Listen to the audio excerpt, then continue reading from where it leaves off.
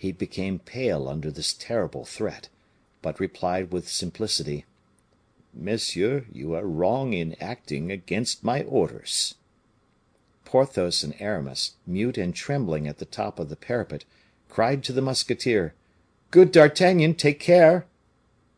D'Artagnan made them a sign to keep silence, raised his foot with ominous calmness to mount the stair, and turned round, sword in hand, to see if the officer followed him. The officer made a sign of the cross, and stepped up. Porthos and Aramis, who knew their D'Artagnan, uttered a cry, and rushed down to prevent the blow they thought they already heard. But D'Artagnan passed his sword into his left hand. "Monsieur," said he to the officer, in an agitated voice, "you are a brave man. You will all the better comprehend what I am going to say to you now." "Speak, Monsieur d'Artagnan, speak," replied the officer. "These gentlemen we have just seen, and against whom you have orders, are my friends." "I know they are, monsieur." "You can understand whether or not I ought to act towards them as your instructions prescribe." "I understand your reserve." "Very well. Permit me, then, to converse with them without a witness." "Monsieur d'Artagnan, if I yield to your request, if I do that which you beg me, I break my word; but if I do not do it, I disoblige you. I prefer the one dilemma to the other. Converse with your friends, and do not despise me, monsieur, for doing this for your sake, whom I esteem and honor. Do not despise me for committing for you, and you alone, an unworthy act."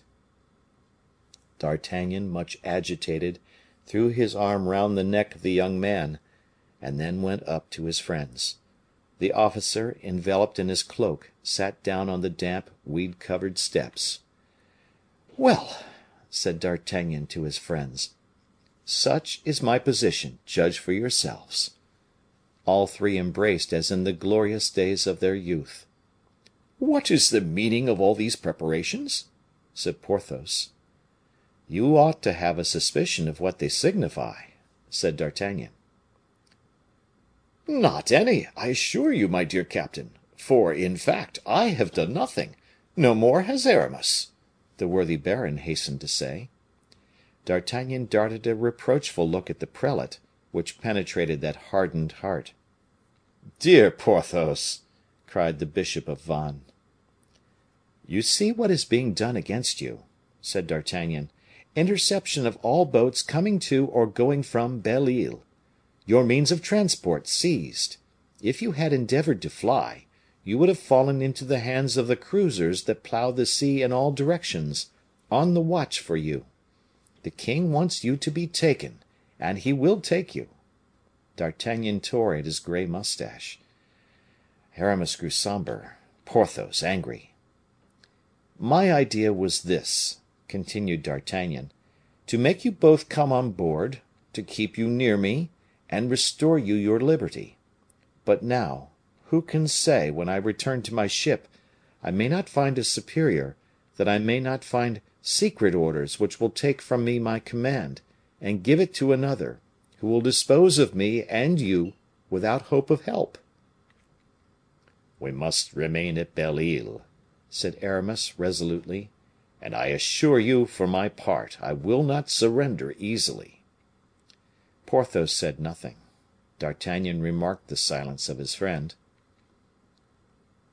"I have another trial to make of this officer, of this brave fellow who accompanies me, and whose courageous resistance makes me very happy, for it denotes an honest man, who, though an enemy, is 1,000 times better than a complacent coward. Let us try to learn from him what his instructions are, and what his orders permit or forbid." "Let us try," said Aramis. D'Artagnan went to the parapet, leaned over towards the steps of the mole, and called the officer, who immediately came up. "Monsieur," said D'Artagnan, after having exchanged the cordial courtesies natural between gentlemen who know and appreciate each other, "Monsieur, if I wished to take away these gentlemen from here, what would you do?" "I should not oppose it, monsieur. but having direct explicit orders to put them under guard, I should detain them." "Ah!" said D'Artagnan. "That's all over," said Aramis, gloomily. Porthos did not stir. "But still take Porthos," said the bishop of Vannes. "He can prove to the king, and I will help him do so, and you too, Monsieur d'Artagnan, that he had nothing to do with this affair." Said D'Artagnan. "Will you come? Will you follow me, Porthos? The king is merciful." "I want time for reflection," said Porthos. "You will remain here, then?" "Until fresh orders," said Aramis, with vivacity. "Until we have an idea," resumed D'Artagnan, "and I now believe that will not be long, for I have one already." "Let us say adieu, then," said Aramis; "but in truth, my good Porthos, you ought to go." "No," said the latter, laconically. "As you please," replied Aramis, a little wounded in his susceptibilities at the morose tone of his companion. "Only I am reassured by the promise of an idea from D'Artagnan, an idea I fancy I have divined." "Let us see," said the musketeer, placing his ear near Aramis's mouth. The latter spoke several words rapidly, to which D'Artagnan replied, "That is it, precisely." "Infallible!" cried Aramis. "During the first emotion this resolution will cause, take care of yourself, Aramis." "Oh, don't be afraid." "Now, monsieur," said D'Artagnan to the officer, "thanks, 1,000 thanks. You have made yourself 3 friends for life." "Yes," added Aramis. Porthos alone said nothing, but merely bowed. D'Artagnan, having tenderly embraced his 2 old friends, left Belle Isle with the inseparable companion with whom M. Colbert had saddled him. Thus, with the exception of the explanation with which the worthy Porthos had been willing to be satisfied, nothing had changed in appearance in the fate of one or the other. "Only," said Aramis, "there is D'Artagnan's idea." D'Artagnan did not return on board without profoundly analyzing the idea he had discovered.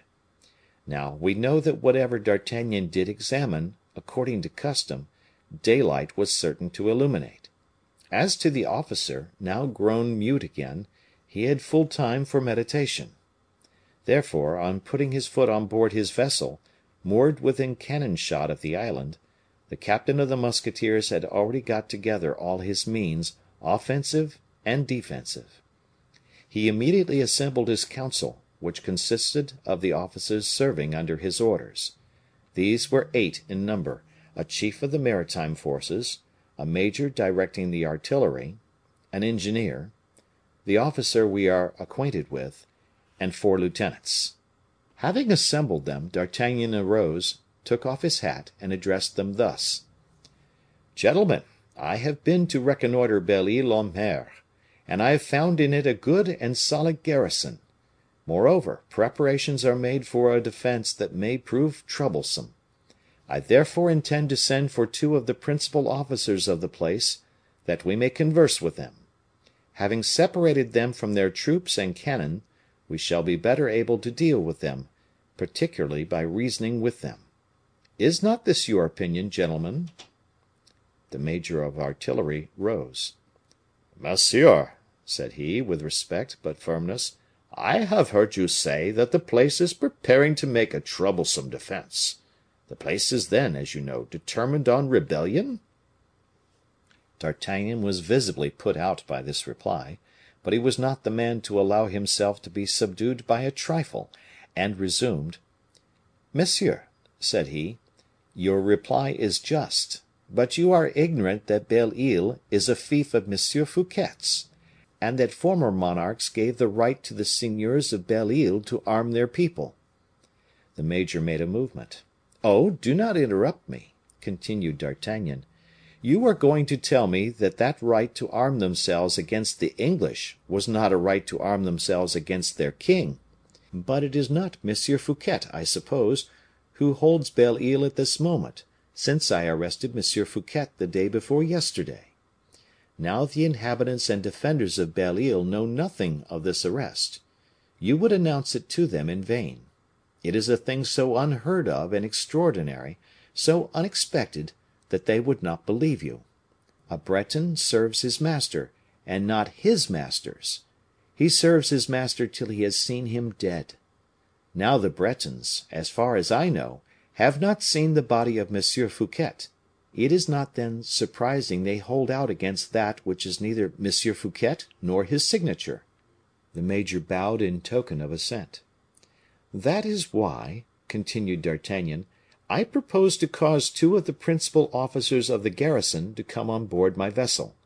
They will see you, gentlemen; they will see the forces we have at our disposal; they will consequently know to what they have to trust, and the fate that attends them, in case of rebellion. We will affirm to them, upon our honor, that M. Fouquet is a prisoner, and that all resistance can only be prejudicial to them. We will tell them that at the first cannon fired, there will be no further hope of mercy from the king. Then, or so at least I trust, they will resist no longer. They will yield up without fighting, and we shall have a place given up to us in a friendly way, which it might cost prodigious efforts to subdue." The officer who had followed D'Artagnan to Belle Isle was preparing to speak, but D'Artagnan interrupted him. "Yes, I know what you are going to tell me, monsieur. I know that there is an order of the king's to prevent all secret communications with the defenders of Belle Isle, and that is exactly why I do not offer to communicate except in presence of my staff." And D'Artagnan made an inclination of the head to his officers, who knew him well enough to attach a certain value to the condescension. The officers looked at each other as if to read each other's opinions in their eyes, with the intention of evidently acting, should they agree, according to the desire of D'Artagnan. And already the latter saw with joy that the result of their consent would be sending a bark to Porthos and Aramis, when the king's officer drew from a pocket a folded paper, which he placed in the hands of D'Artagnan. This paper bore upon its superscription the number 1. "What more?" murmured the surprised captain. "Read, monsieur," said the officer, with a courtesy that was not free from sadness. D'Artagnan, full of mistrust, unfolded the paper, and read these words: "Prohibition to M. d'Artagnan to assemble any council whatever, or to deliberate in any way before Belle Isle be surrendered and the prisoners shot. Signed, Louis." D'Artagnan repressed the quiver of impatience that ran through his whole body, and with a gracious smile, "That is well, monsieur," said he; "the king's orders shall be complied with." End of chapter.